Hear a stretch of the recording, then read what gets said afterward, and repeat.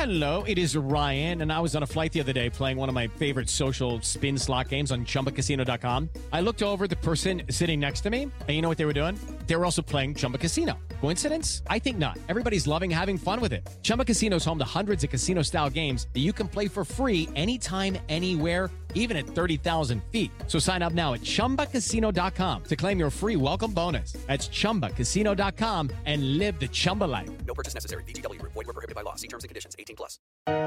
And the Oscar goes to... And the Oscar goes to... Gentlemen, my only object in being here is to try and get at the truth. Where shall I go? What shall I do? He's looking at you, kid. Frankly, my dear, I don't give a damn. Could have been a contender. Fasten your seat. I could have been somebody. They can only kill me with a golden bullet. What have I done? Call me Mr. Tibbs. I'm gonna make him an offer again. All real Love Americans. is Love. too weak a word. Stay back. I loathe you. No, I loathe you. I love you. I did as instructed. Don't laugh! If there's something wrong, it's wrong with the instruction. This ain't reality TV! Respect it and validate it. Remember that's what you told me. It's time, Robbie. Welcome to the Next Best Picture podcast. And the Oscar goes to The Shape of Water. Hello, everyone, and welcome to episode 84 of the Next Best Picture podcast. I am your host, Matt Neglia, and joining me today, I have Miss Deanne Chiazese. Hello. Good morning. Hi, Deanne. Hi. Yeah, happy Easter, right? It is Easter, I guess. That's real. Yes. Yeah. It's also April Fool's Day, so I guess I should say something not true. Oh my gosh, we should have started out with a whole bit. I'm hanging the boots up. Never again. Last episode ever. I guess it doesn't matter now that we know it's an April Fool's joke. I so don't right. know that it worked. Maybe later. I'm going to try and find a way to slip one in. Okay, maybe next week I'll try and bring something back. So we have a couple fan questions that we're going to answer today. We're going to talk about the trailer for First Reformed, which is actually kind of ironic considering that today is one of the holiest days of the year for the Catholic and Christian traditions out there. And we're also going to be talking about the polls that were going on this week. We have a couple to announce. The first one I actually want to start us off with is our next historical review, which we're now calling Throwback Reviews. They will be something that will be done exclusively for Patreon members on our Patreon page. So we're doing these every single month, and we're usually what we're doing is we're picking films that are coming out in the month, and we're asking people first, which movie do you want us to review that's somehow tied to a new release that's coming out? So for the month of April, we had a couple of different options originally. We had You Were Never Really Here. We had Avengers: Infinity War. A few others like Tully, and Avengers: Infinity War won that poll. So then the follow-up poll is to pick then a couple of movies that are tied to Avengers: Infinity War, and that's voted on by our listeners and readers. And as a result, we get then our winner. So with all that said, the options were a bunch of Marvel films which we have not reviewed on the podcast before. And so, the winner... Why am I nervous? for our next podcast review, for our Patreon subscribers, will be the first Avengers movie. Oh, okay. Fantastic. I was so afraid it was going to be Age of Ultron, and that would have killed me. But the first Avengers is great. Age of Ultron did get quite a bit of votes, not going to lie. But the first Avengers film got literally the most votes of all. It literally received 31% of the entire vote of the poll. The next film that was behind it with 14% of the poll was Captain America: The Winter Soldier, which is actually my favorite Marvel superhero film, I think. Yeah, it's fantastic. I just rewatched it after the trailer came out, and I was feeling all pumped about the new one. I watched that, and it was really better this time. It gets better every time, I think. So, what was really interesting was I was looking at the month of May, right, to ask our readers and listeners what they want the next throwback review to be tied to. And the month of May looks so incredibly light in terms of movies that are coming out. I mean, there's not that much in May that's coming that's really of interest to me. There's a lot in April. A lot in April. Right. But May, it's like Solo, Deadpool 2, and that's kind of it. Yeah, and that usually is such a big month for like back to the summer movies and, you know, getting back to the theater and everything. So that's kind of crazy. Yeah, definitely. I'm sure there's somebody that's listening right now that's like, oh, this is playing, you idiot. Mention it, you know. Yeah. But, you know, that poll will go up sometime this week. We'll have that running for the first 2 weeks of the month, and then the last 2 weeks of the month will be to tell us which will be our next podcast review. So I want to thank everyone that subscribes to us on Patreon and gives us support. We recently announced a couple of other new things that we're doing for our subscribers. First of all, one of them is called Next Best Adaptation, which is where we're going to have like a little mini book club, so to speak. We're going to have the readers and listeners vote on source material, which will be the books or shorts, TV miniseries in one case, previous movies like The Incredibles for The Incredibles 2, for example, for contenders that will possibly be in the Oscar race for Best Adapted Screenplay this year. And what we're going to do is we're going to actually take some time and we're going to read that source material, and then we're going to have a podcast where we're going to have everybody discuss it and talk about how they think it will translate to the adaptation when that comes out later on in the year. So I love this. It's going to be so much fun. Yeah, I'm personally not going to be a part of it because I don't enjoy reading. I also don't enjoy the impact that it has on my cinematic experience, to tell you the truth. I don't like making book to movie comparisons. Yeah, it can take away from it. Yeah. Yeah, I usually find it negatively impacts my views on the film, generally speaking. Yeah, well, I'm excited about this. It's good for me. I went through this process of trying to figure out if listening to it counts as reading. And I know that there's a lot of listeners out there who would say no. So I decided I'm not doing audio. And then I was like, am I going to be like a Kindle girl? No, I ordered books. I went through the list and I picked like 5 that I kind of am hoping are going to be the ones people will pick just based on what I know people are excited about. And I actually ordered the physical book from Amazon. So we'll see how this goes. Oh, wow. I plan to take notes and highlight things. Okay, yeah. That's going to be really exciting. Yeah. The choices are up on the poll page right now for what everyone can vote for Next Best Adaptation. The top 3 books are the 3 books that we're going to read and we're going to review on the podcast. If for some reason there are 3 books and say 1 short or like for Widows, you know, the TV miniseries, we're still going to do 3 books plus whatever that other source material is. And as a result of which, then we'll have more podcasts to give everybody. So this is something new that we're trying and we're really, really excited about. And then something a little less original, but still a lot of fun and something that I'm very much looking forward to is we have another podcast exclusive for our Patreon members, which we will be dishing out called Last Best Picture. And what this is every single film that has ever been nominated or won Best Picture, we are throwing those into a randomizer. We are going to pick 10, and then everyone's going to vote. And whatever wins that, we're going to basically go back and check out that movie, and we're going to do a review on it on the podcast. So this will be a great chance for us to go back in time, hopefully, and revisit some classics and hopefully in some instances, some movies that we've never seen before. I love this as well. I definitely have some holes myself, so I'm hoping that what we end up doing is going to force me to see some things I haven't seen. Not force. That's the wrong word. Just inspire me. Yeah, I know what you mean. Now, what we're going to do is this, is we're going to talk about the winners of last week's weekly poll and then discuss this week's weekly poll as well. So last week was which film that uses performance capture is your favorite. Performance capture is something that featured very heavily in Steven Spielberg's Ready Player One this week, which I saw, and I admit I'm in the minority a bit. I didn't have the greatest reaction to it. Deanne, have you had the chance to see it yet? I have not. I have my tickets to see it in about 1 hour and 20 minutes from now. So I'll get back to you. Yeah. Okay, very nice. But my husband did see it, and he was a big fan. Loved it. Oh, good. I'm glad to hear. So I'm very anxious to see what you think of it then in the end as well. We had a lot of choices to choose from, probably too much.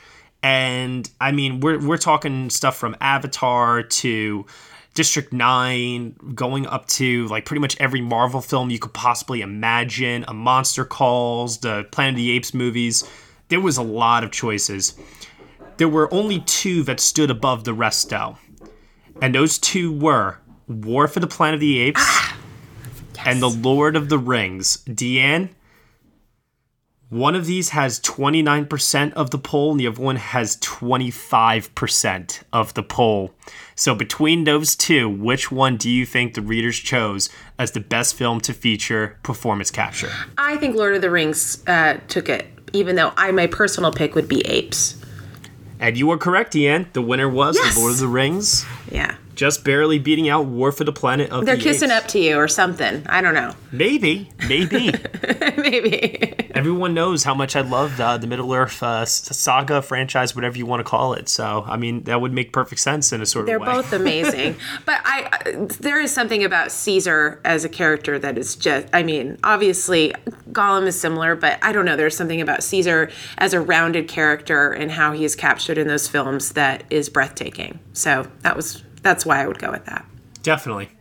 And now for this week, A Quiet Place is opening up in theaters, and we're asking everybody for this week's weekly poll, which horror film do they think uses sound the most effectively? And then this has a very broad scope to it. I mean, the use of sound in horror is something that can range from being very unique, could be something that's integral to the story itself, in the case of something like Don't Breathe, which came out a few years ago.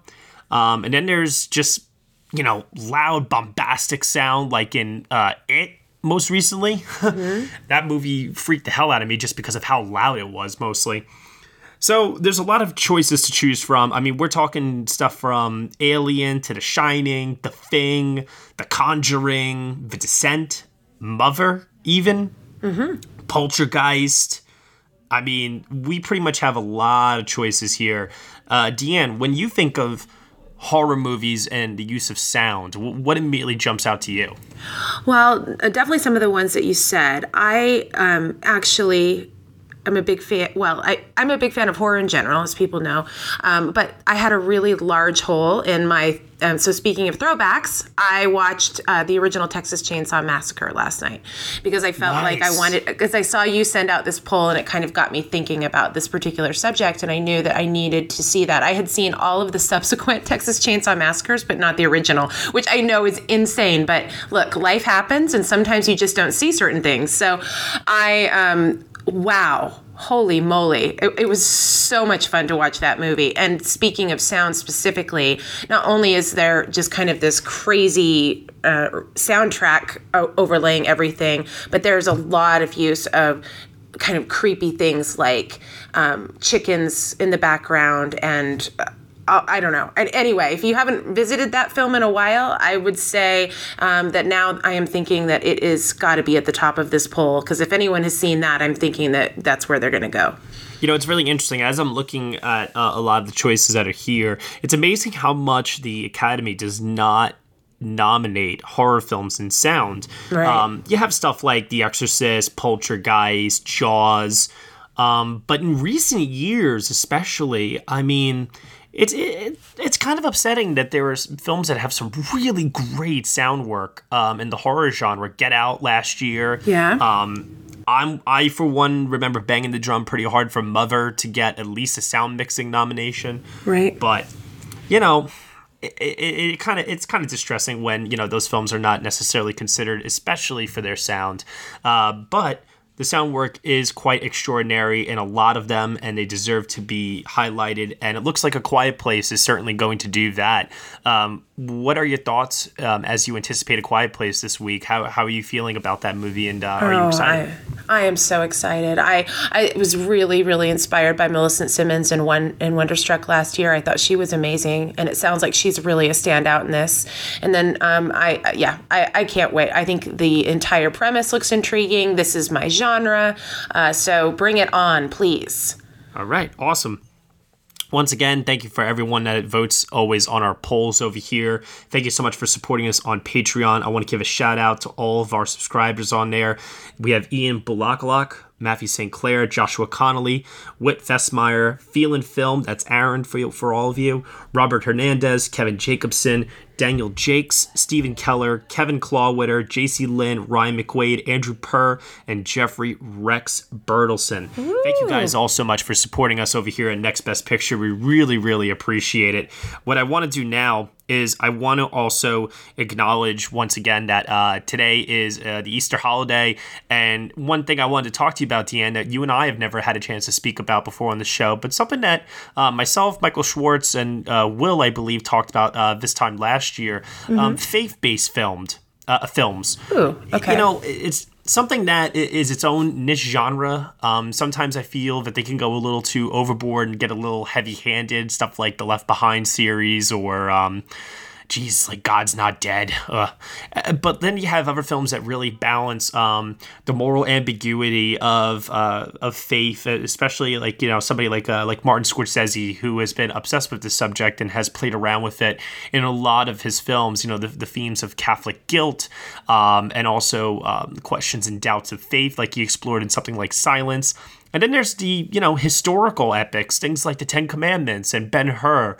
So I'm just really curious, Deanne, how do you feel about mostly, like, you know, the religious genre within filmmaking? And has there been any movies that you've seen that have really quite had an impact on you, or, you know, just what's been your experience mostly? Yeah, I love this question. My brain is full just thinking as you're kind of bringing this up. There's a few for me. I will say that I have a little bit of distaste, and this is more personal, for kind of the horror faith-based types of movies. Those are usually not my thing. Like so devil like type, devil type of stuff. Well, not as much Exorcist, but like really, you know, kind of devil themed, and using it for kind of really graphic imagery is actually something that kind of is upsetting to me for whatever reason, and maybe it has to do with my past and my upbringing. But that is not my thing. But I definitely have some that fall in the wheelhouse you're talking about, where it kind of brings into question the idea of the structure and how people evaluate that. One that was really interesting in the last few years, I think it might have been a 2015 film, was Calvary. Oh, yeah. With Gleason. Yes. Mm-hmm. Yes, so good. Chris O'Dowd, in Ireland, a lot of beautiful imagery, but it's kind of this interesting story where you kind of know that something's going to happen, and then you're watching it unfold through that, you know, kind of the eyes of this character that's a priest, and that was, I thought, a really interesting film. And great then the musical score too. Yeah. And then the other one that came to my mind is much older, and it will be interesting to know if anyone has even seen this or if you remember it, but it was with Demi Moore, and it was The Seventh Seal. And it was this movie about the 7 plagues, and she's like this pregnant woman, and she's fighting against time. It's like, I bet you it's probably late 80s. I think if I were to go revisit it, it probably wouldn't hold up, but I loved this movie when I was like a 12 to 15-year-old girl. I used to watch it all the time, and I was fascinated by the idea of like the plagues and, you know, the end of the world and all of that good stuff. So, yeah, I think it's called actually The Seventh Sign. The Seventh. Oh, thank you. Seventh Seal. Yeah, Seventh Seal is like a Max von Sydow film, which is also faith-based in a way. It's where he plays a game of chess against the devil. Okay. Which is awesome. Thank you for correcting me. I was pulling that out of my head, so I appreciate it. Thank you. It's funny. My exposure to apocalyptic, you know, revelation based religious movies is like The End of Days with Arnold Schwarzenegger. Oh yeah. Yeah. I mean, there's been quite a few others through over the years. I mean, both my grandparents were born again Christians, and they would have a lot of faith-based movies that dealt with the Book of Revelation and the end of the world. And I remember it just being really traumatizing as a child seeing this stuff. Right. I remember kind of being scared to death of it to a certain degree. Mm-hmm. And I think it was mostly, if I remember correctly, I think it was mostly Left Behind. I think that's what it was that I was exposed to the most. I can't really remember too much, but it's interesting because now, you know, because I had a Catholic upbringing, now stuff like Silence, Novitiate last year, those films really have like a deep, profound impact upon me because I understand where the mentality is coming from and what the internal struggle is. And I find it to be very, very compelling drama a lot of the time. How do you have faith in something and, commit yourself to something that you can't really see or touch? You might be able to feel it, but it comes and goes, and it's really, really tough to maintain and hold within your life. And I find that to be very fascinating, and I think that's a really great theme to explore overall. There's something, though, about like the the way that Hollywood is just trying to do like these epic remakes like Ridley Scott's Exodus or the Ben-Hur remake, which are just they just come off as very false to me, and they do not capture the spirit of what made those original films quite special. Yeah, they kind of belong in their time, don't they? Yeah, yeah, exactly. That's the best way to say it, because they're trying to update it for this time with the big budgets and the spectacle and make them almost like blockbusters, and it's just not working. No, yeah, agreed. I did catch up with Silence when I was on my way to Italy, and I watched it on an airplane, and that movie is amazing, but it is also a little bit of a torturous watch when you're stuck on an airplane. No, that's not an easy watch at all. No way. But it was really good. And then you have other things too. I mean, what am I thinking? Oh my God, what am I thinking of right now? Oh, I know.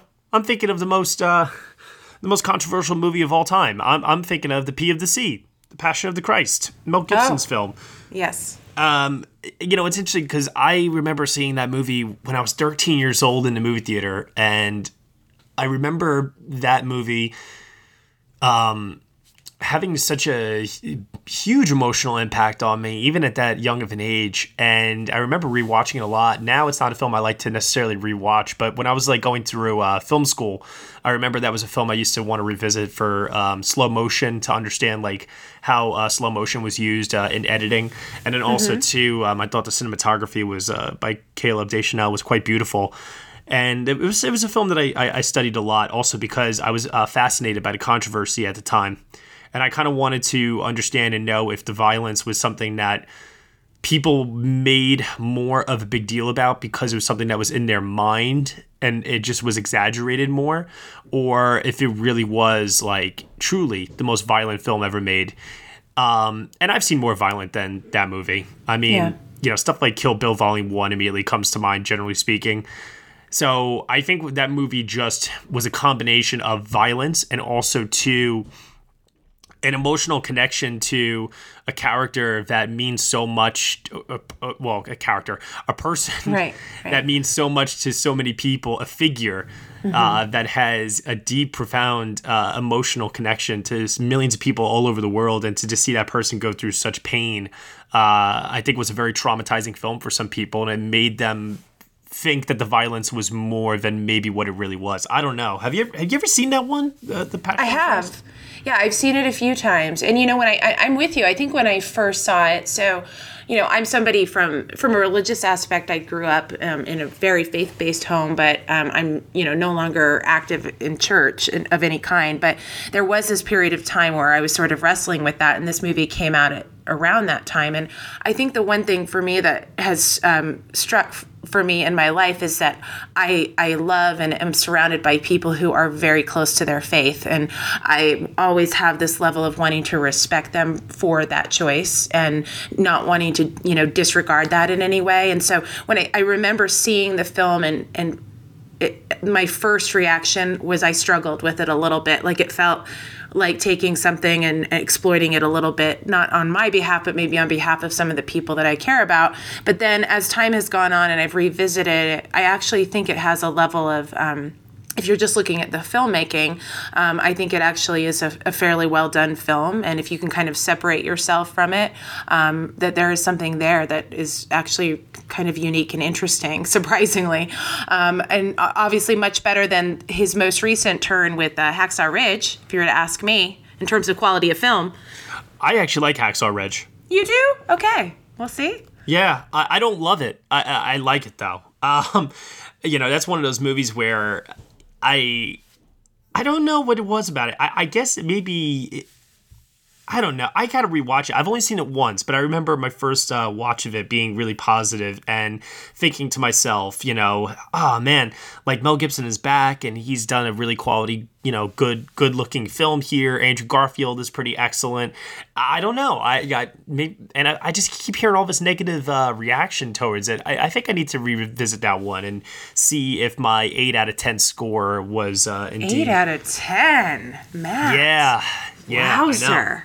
What about Silence? What did you give Silence? Oh, Silence was a 10 out of 10 for 10 me. out of 10, yeah. Okay, good. Yeah. Well, it was the only film I gave a 10 out of 10 to that year. I honestly believe that when Scorsese passes, whenever he does, I really believe Silence is going to be something that will be reevaluated and considered one of his masterpieces, along with like Taxi Driver and Raging Bull and so on and so forth. yeah, it definitely resonates for sure. I think about it a lot, so that's a good sign, right?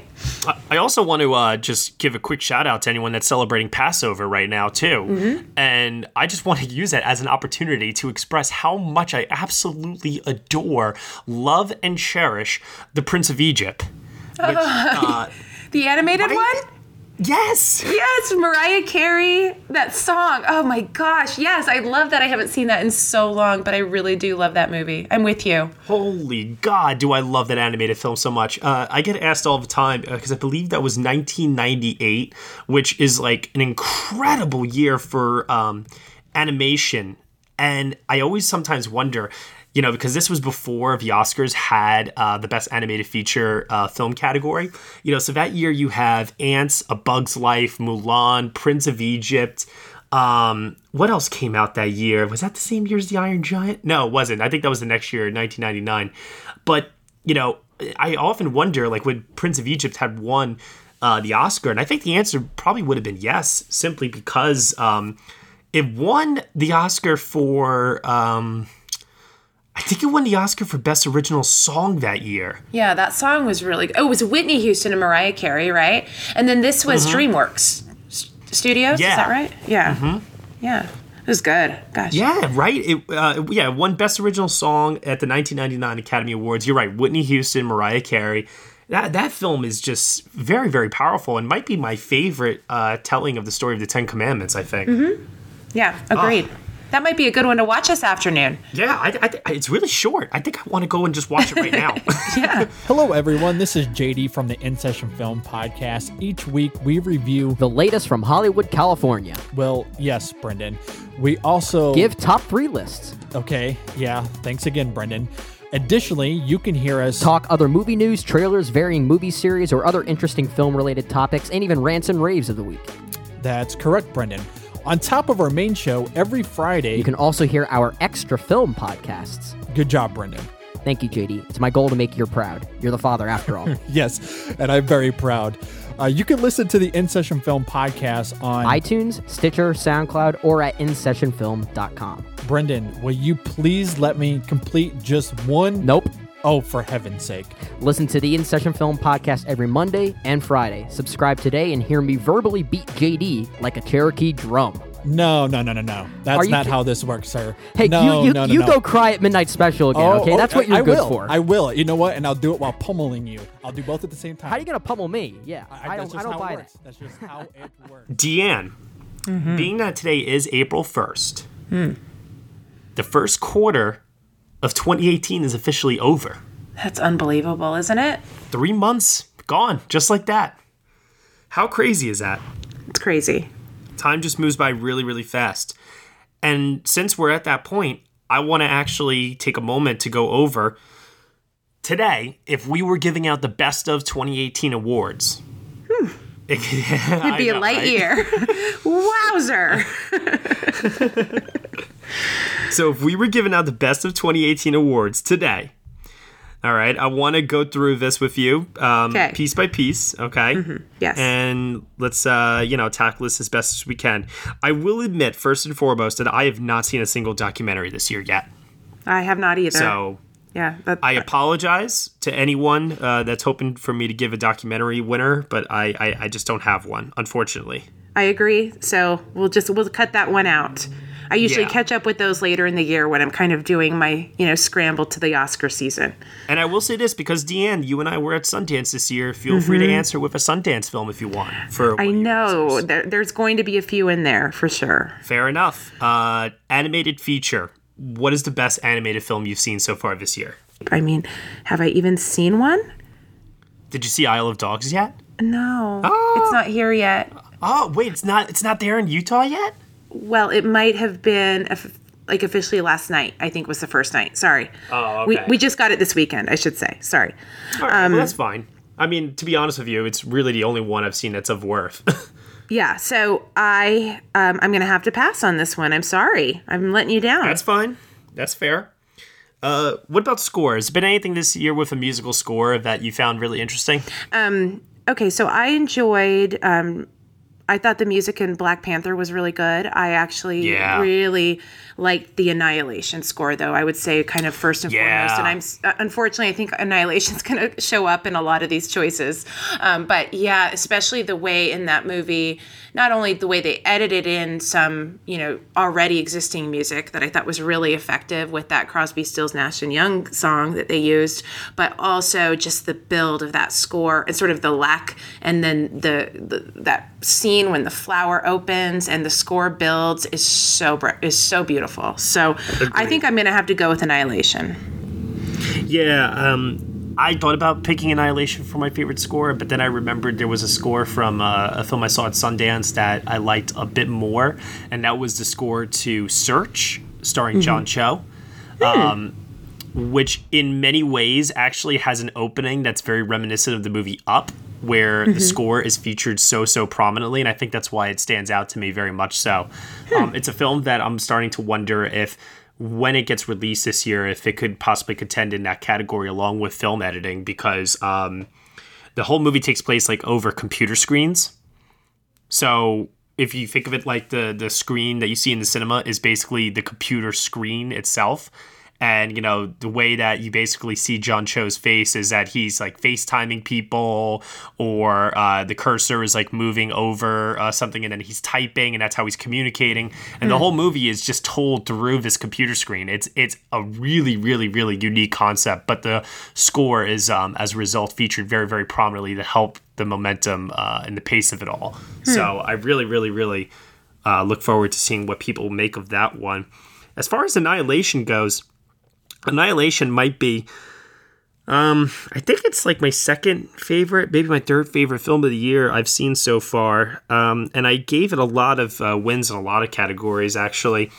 Sound mixing, I would probably give to Annihilation. Production design, cinematography, adapted screenplay, and best director are all awards I would give to Annihilation if I were handing out stuff right now. I loved Annihilation. I've seen it now twice, and I'm glad that I did, because it held up so much so on a second viewing, because I thought I had the movie very well figured out, but after seeing it with a bunch of people and then talking about it afterwards at a New York screening that was hosted by Matt Zoller Seitz, I got a lot of different interpretations from it that really opened up my eyes to just how dense and brilliant that screenplay really is. I'll be surprised if Annihilation doesn't find a way into my top 10 at the end of the year. Me too. It's tracking in my number 1 right now. Yeah. Have you seen Ready Player One yet? Oh no, I'm going to see that in just about an hour now. An hour and counting. Oh, that's right. Yeah. Gotcha. I forgot you said that before. Yeah, that would just get probably sound editing, visual effects from me. Yeah. A lot of people are asking if the visual effects for Ready Player One is something that's going to last till the end of the year. And I'm starting to think that the movie by Robert Rodriguez, what's it called? Battle Angel, Attila Battle Angel, I think it's called. There's one teaser trailer that's available for it right now that people can check out online. But I think it's called Battle Angel Attila. And it's a Magna series that Robert Rodriguez is directing, and that those visual effects look a lot more impressive to me than what I saw in Ready Player One. Plus, I also just feel that there's a divisive quality to Ready Player One that's going to hurt it as the year goes on and we get closer to the Oscar season. I'm really curious to see where you land on that one, Deanne, because you know I wasn't the biggest fan of it, but there are those who will really, really love it. So I'm very curious. I will tweet. I will go to Twitter. I will take to the Twitter and let you know. Nice. You mentioned Black Panther before. I mean, yes. That's on a lot of people's lists.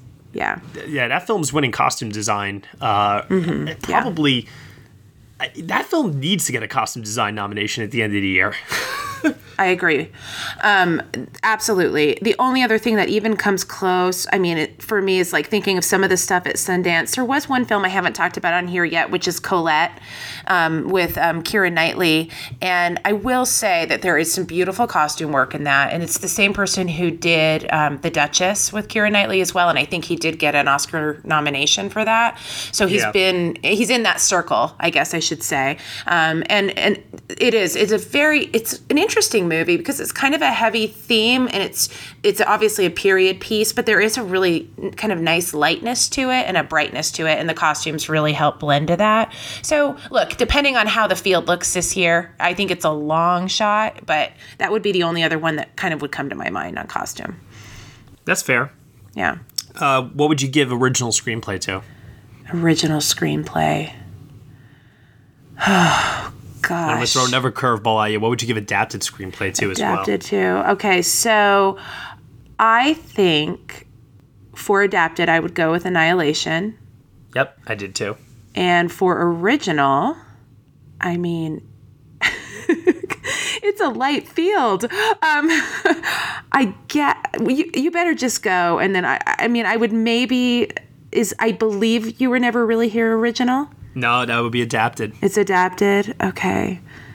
Gosh, I don't even know, Matt. I'm sorry. I'm letting you down. It's okay. What about Unsane? No. No? Okay, that's fair. Is that your choice? No, not at all. My choice for original screenplay would be Assassination Nation. Oh, okay. All right. But you know how much I love that film, though. Yeah, for sure. I guess the only other thing that I can think of is maybe Blind Spotting. Oh, okay. Which in terms of just sort of being intrigued by it, because the two guys who wrote it together, obviously you have Daveed Diggs from Hamilton fame, but and he wrote it with his friend, and it's very much about this world they come from, in Oakland, and kind of a take on that. It almost has this Good Will Hunting feeling a little bit, like these two guys kind of write about what they know, and so I don't know. There's just some intrigue for me there, but I mean, again, this year would have to be really, really weak for that to make its way into any top lists. No, yeah, that's fair. I understand that completely. Yeah, I mean, and then getting over to acting categories, I would probably do Olivia Cooke for Thoroughbreds, supporting actress, supporting actor Evan Peters in American Animals. I cannot wait for people to see that one. Yes. That movie is insane. So good. Best Actress, I'm banging the drum once again. Everybody hear me loud and clear. Toni Collette in Hereditary. Yeah. I'm telling you all, that is going to be big. And then for Best Actor, I really, really hope this film picks up a distributor because I really do think that he could go all the way this year. Maybe not to a win, but at least to a nomination. Garrett Hedlund in Burden is remarkable. So I would love to see that happen. Yeah. I agree. You know that I'm a fan of You Were Never Really Here. I really like Joaquin's performance in that. So that would be at the top of the list for me for sure. Yeah, no, he's pretty amazing in it. I just feel like that film is, unfortunately, it's a lot more challenging than I thought it was going to be. I wasn't as big of a fan of it as you are, and I do feel that movie is just gonna come and go and not have strong word of mouth. I feel like. You think it's just because it's too violent? No, just because it's just, it moves too slow, and it just doesn't have an exciting quality to it that's going to drive audiences to want to go to their friends and be like, you have to see this movie. You're right. And that's fair. It's not like a necessarily incredibly unique story or anything that it's just an interesting watch, I think. But so that's fair. I think it's a great character study of one man who has experienced a lot of trauma in his life and, what is the breaking point for the human spirit in terms of trauma, Yeah. So I thought that was very interesting to explore. But, I mean, I don't know. I wasn't as high on it as many other people are. And then there's Natalie Portman in Annihilation, of course. Yeah, she's great. What do you think about, like, what do you think right now about the idea of Black Panther getting a Best Picture nomination at the Oscars a year from now? I don't know. It's so hard, right? You just go back to last year and, you know, how everyone was feeling about Wonder Woman and once again, the disappointment. And so, you know, but at the same time, I kind of do feel like it could happen again. But then I'm like, am I just the sucker who's jumping on this bandwagon again? And I'm going to be just sorely disappointed. But so I would give it, you know, right now, maybe a 50-50 chance of happening. But I do think it has it's positioned strongly, and that there is enough to the development in the story and enough depth to it that it could happen. I think as far as storytelling and depth, it has more to offer than Wonder Woman. Yeah, I think so as well. And I really, really hope that they're able to push it very hard later on in the year, and it isn't something that isn't completely forgotten about. I mean, at the end of the day, like I was saying before, it needs that costume design nomination. I highly doubt I will see more impressive costumes this year in any film whatsoever. So that is my biggest hope, most of all. Like, at a minimum, please at least make that happen. But going all the way to Best Picture, it's something I want to see happen because I just want to finally just see this barrier get broken for Marvel and for superhero films in general, just so that we can just stop complaining about it, to be honest. Yeah, I just want something to get in there. Yeah. For sure. And then you have Rachel Morrison with the cinematography, which it will be interesting, you know, just on the heels of Mudbound this year, if that can carry over. They're going to need a hell of a big push. They're going to need a really, really big push. But you know what? You know, this time last year, a lot of people were talking about the potential for Get Out at the Oscars, and I was one of those people that was like, oh, there's no way. They're not going to go for a horror comedy. No way, you know? And I was wrong. So hopefully we'll see if I'll be wrong again this year, because that would be freaking awesome, just like it was awesome for Get Out. Oscar-winning Get Out, nonetheless. Yep, that's right. Okay, we have some fan questions now, Deanne. Okay. And then we'll review the trailer for First Reformed, and we'll call it a day. All right, sounds good. Okay, so this question here, this one comes from Daniel Jakes. He says, hello, everyone. Been a listener for over a year. I'm a proud Patreon supporter. I'm writing with a question for you all. 2 movies I missed before the end of award season were Darkest Hour and Downsizing. I happened to watch both today as I was homesick and supplied these 2 films from my family out of Redbox. Darkest Hour was a solid film, despite being a little funnier than I expected. There was no surprise in how deserving Gary Oldman was for his award. However, while Downsizing was a little all over the place in terms of its storytelling, I was absolutely blown away by Hong Chau's performance. I really believe she was deserving of at least a nomination for her performance. My question is this. What supporting performances have gone mostly unrecognized that you believe in hindsight should have deserved a nomination and possibly an Oscar? Hong Chau has my vote. I'm interested in what all of you have to say. Okay, you better go first, Matt.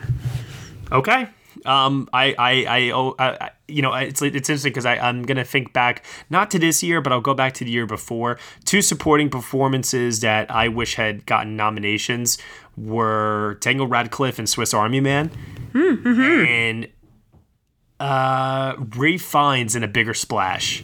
Oh, wow. Because it still angers me so much that Ralph Fiennes does not have an Oscar to this day. I'm not saying I would have given him the win, but a nomination would have been something. Oh, and a lot of people also from that same year were advocating really hard for John Goodman in 10 Cloverfield Lane. It didn't happen, but that's another person who deserves a nomination at some point in his career. So I'll go with those 3. Those are all very great. And now you're going to test my brain. So, I mean, can we also take a moment to also acknowledge that Andy Serkis does not have a single nomination for Rise for the Planet of the Apes, Dawn, or War for the Planet of the Apes, or as Gollum in The Two Towers? I mean, come on, what the hell, people? That's fair. It's not right. I do have to comment a little bit on the Downsizing conversation, though, because I was pretty outwardly surprised that Hong Chau was in the conversation at all. And it's not really anything to do with her performance, but just the fact that the film was such a disaster. And I just couldn't imagine that vehicle delivering someone to the supporting category who was kind of so as unknown as she was. And so I just never really had a lot of confidence that that would happen. But I definitely do agree that she was charming in the film, and I can definitely see the appeal. Yeah, no, I get it as well. I wasn't the biggest fan of the movie, but I think she was the best part about it in the end. So if that's enough to warrant having her in the conversation, that's fair, I suppose. Another question from Kevin Brackett, Kevin R. Brackett on Twitter. Will an early contender in a year like Isle of Dogs be a contender for Best Animated Feature at the Oscars, or will the award just go to a Disney Pixar movie? I hate to say this, but I don't think this is Wes Anderson's year. I think he had a better chance with Fantastic Mr. Fox, even though against Up, there was nothing that was going to beat Up. But I think Fantastic Mr. Fox is going to be the comparison with Isle of Dogs all throughout the year. And I think Fantastic Mr. Fox is just a more positively received film overall. It seems like critics are definitely going, pretty hard for Isle of Dogs, but I just don't see audiences going nuts for that, especially this early in the year, enough to push it to a win, almost a year from now. I just can't see that happening. Right. We have a couple of sequels, and, I guess it's been a mixed bag with that. Obviously, there have been plenty of animated sequels that have done really well, but we've Wreck-It Ralph and Incredibles 2. And Incredibles 2 could be brilliant, and really, take that story and elevate it and do well there. If Paddington 2 could contend in this arena, oh my gosh, that would be my pick for sure. But I know it can't, and it won't. Yeah, I hear that.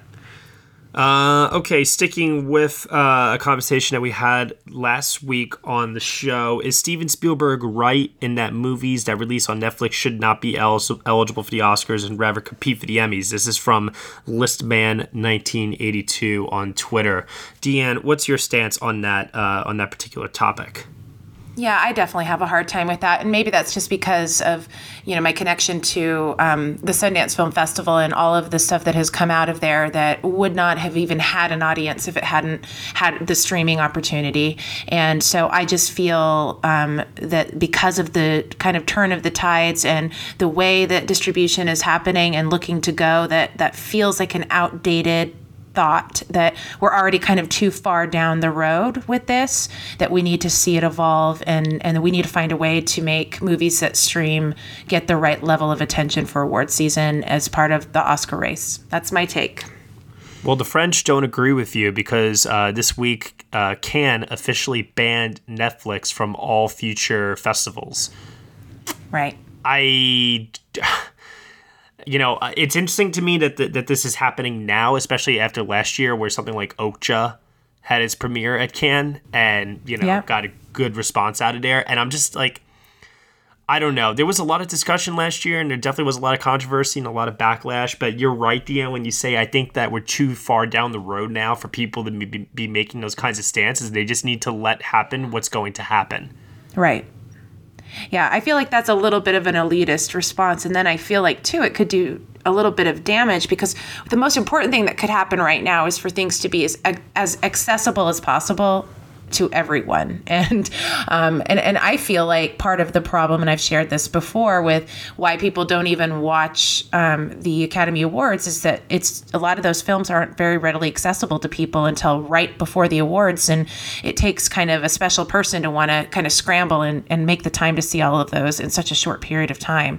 So I just think accessibility in general has to be a part of the equation moving forward to keep this alive and thriving and something that the general public is interested in. Sure. I definitely agree with you there. This is from Ryan C. Showers on Twitter. Hi, Ryan. Hi, Ryan. Aw. He asks us, who do we miss more, him or Michael Schwartz? Oh my gosh. I really missed them both today. I've been on the spot with the questions and I wasn't very prepared, and the two of them would have just taken those questions and run with it because they have this serious, crazy knowledge base. But I'm not answering that. I miss them both. That's all. I miss Michael. Sorry, Ryan. Okay. No, I'm just kidding. I miss Ryan. I don't miss Michael. I don't miss both of them. No, I do miss both of them. Oh, I just miss Michael. Michael has that crazy depth of knowledge, and the things that he kind of can bring just off the top of his head, I think was really great. I'm not going to badmouth Michael on the podcast. I have kind of an unofficial pact with myself to not do that. No, we're not doing that.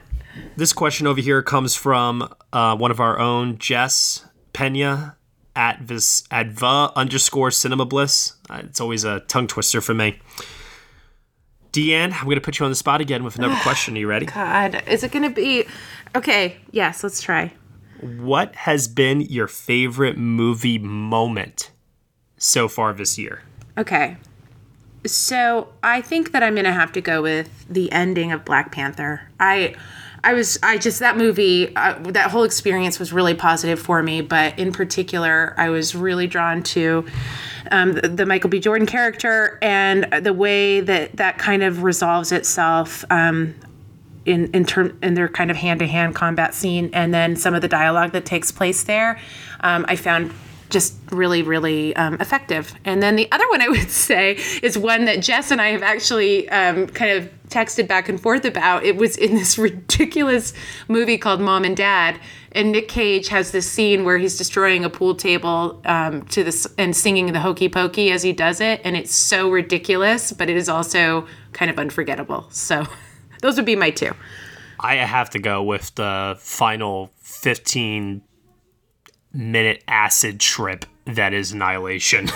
Yeah, that's great. You're right. Anything that can make me feel like on drugs without actually being on drugs, that's a very memorable cinematic moment as far as I'm concerned. Yeah. Oh, that was insane. Oh, I was just going to say the other thing that out of Sundance for me, there was a film that had my very favorite opening and closing shots, and it might surprise you. It's a movie called Puzzle, and it's about basically the world of competitive puzzling. But it's really about this woman who just kind of is discovering herself. But it by far has one of the most interesting openings where you think. Everyone will know it at the beginning, so I'm not spoiling anything, but basically she's hustling all around to put this birthday party together, and then you find out very quickly that it's her own birthday party, and it just tells you so much about the character. That whole opening scene is really brilliant, and I can't wait for people to see that movie. It's quiet, but it's really good. That's awesome. Last question. This one is from Stephen M. Keller. And the question he has is, do you have a favorite movie that you like to watch on Easter? Yeah, so the one that has kind of become the standby at my house is the movie Up. And I know it doesn't necessarily have a correlation to Easter, but it's just there's just something so beautiful about that movie and the idea of making sure that you're, conscious of time passing by and being aware of the things that you want to do and what that means to do those things together. And so holidays kind of bring that out for me. And so that's what we typically will throw in on Easter. I'm going to be very boring and lame and say no. I don't have a favorite film I like to watch on Easter. Well, Prince of Egypt, you're going to throw that in later. Oh, wow. I guess that's true. All right. Yeah. Okay. I'll stick with that. You're going to start a new tradition. I'll stick with that. Yes. Yeah. No, it's funny, too, because I have younger people that are also here in our family as well. Like our cousin, my cousin just had a baby, and Prince of Egypt is the kind of thing that you could just put on for the little ones, and, no one's going to get upset or anything like that. So, yeah, you know what? That's a good choice. Prince of Egypt. Love it. Here's a film that I will not be putting on for the family necessarily on next year's Easter. A24 released a trailer for First Reformed, which I had the chance to see at the New York Film Festival, starring Ethan Hawke and Amanda Seyfried. It is written and directed by Paul Schrader, and, well, let's just watch the trailer first, and let's give our thoughts on it. I've decided to keep a journal, to set down all my thoughts and the simple events of my day. I will keep this diary for 1 year, and at the end of that time, it will be destroyed.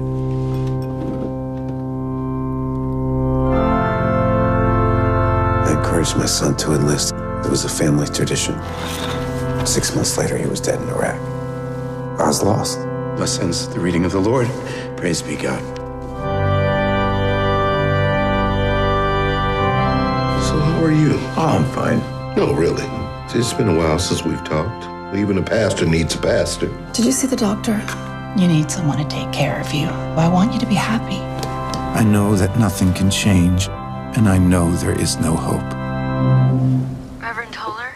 Yes, Mary. You must come over. You must come over now.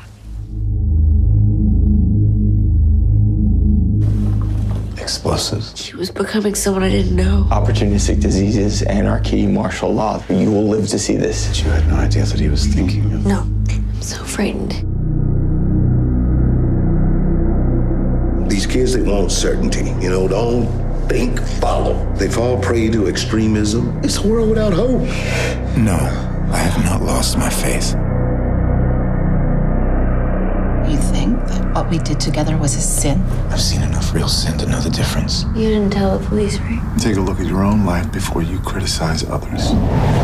These are frightening times. We have to be patient. Well, somebody has to do something. Are you washed in the blood, in the soul cleansing blood of the Lamb? Are your garments spotless? Are they white as snow? My hands shake as I write these lines. Are you washed in the blood of the Lamb? Can God forgive us for what we've done to this world? Who can know the mind of God? So, Deanne, you haven't seen this film yet. No, but I am think? stressed out from that trailer. Well, what do you make of it so far? Because I'm going to tell you this right now. The trailer is not letting on to some things about the plot, and that's got me really, really, really happy and really excited because this movie gets dark. Let me tell you. Well, I remember you saying that I remember talking to you after you saw it. And so when I watched the trailer, you're right. I kind of assumed that there's a whole nother layer that the trailer isn't exposing. And I'm intrigued to know what that is. But again, I'm also anxious and scared.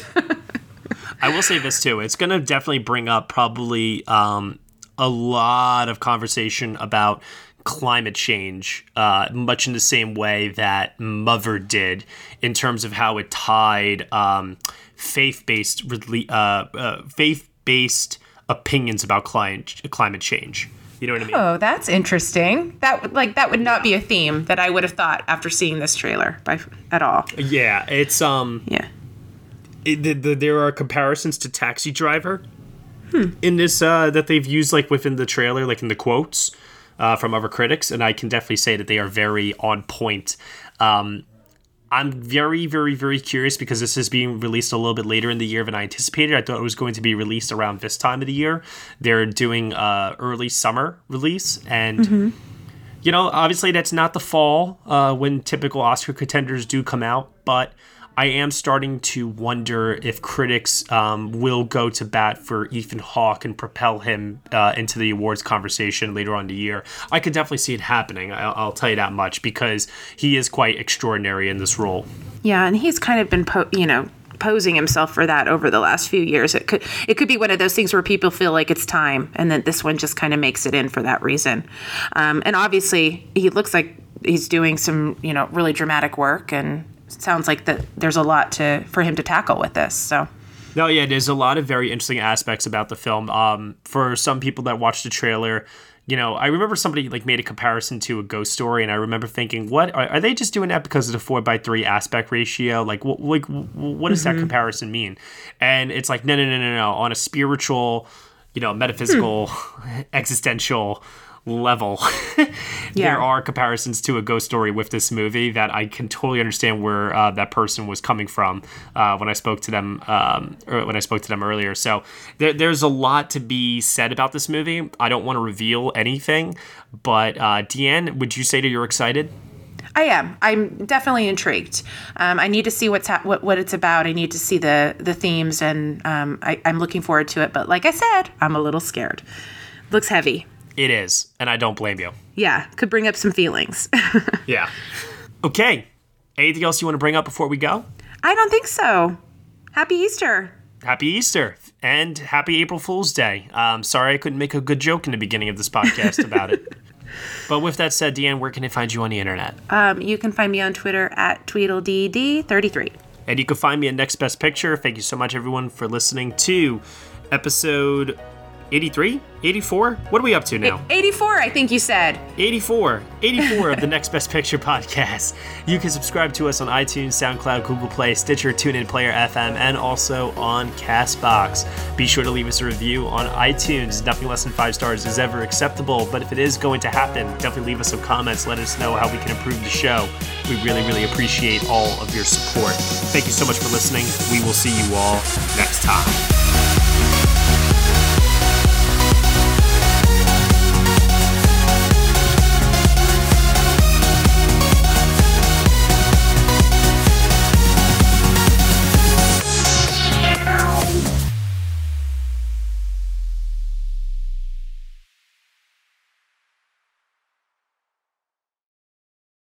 With the Lucky Land Slots, you can get lucky just about anywhere. This is your captain speaking. We've got clear runway and the weather's fine, but we're just going to circle up here a while and get lucky. No, nothing like that. It's just these cash prizes add up quick. So I suggest you sit back, keep your tray table upright, and start getting lucky. Play for free at LuckyLandSlots.com. Are you feeling lucky? No purchase necessary. Void where prohibited by law. 18+ terms and conditions apply. See website for details.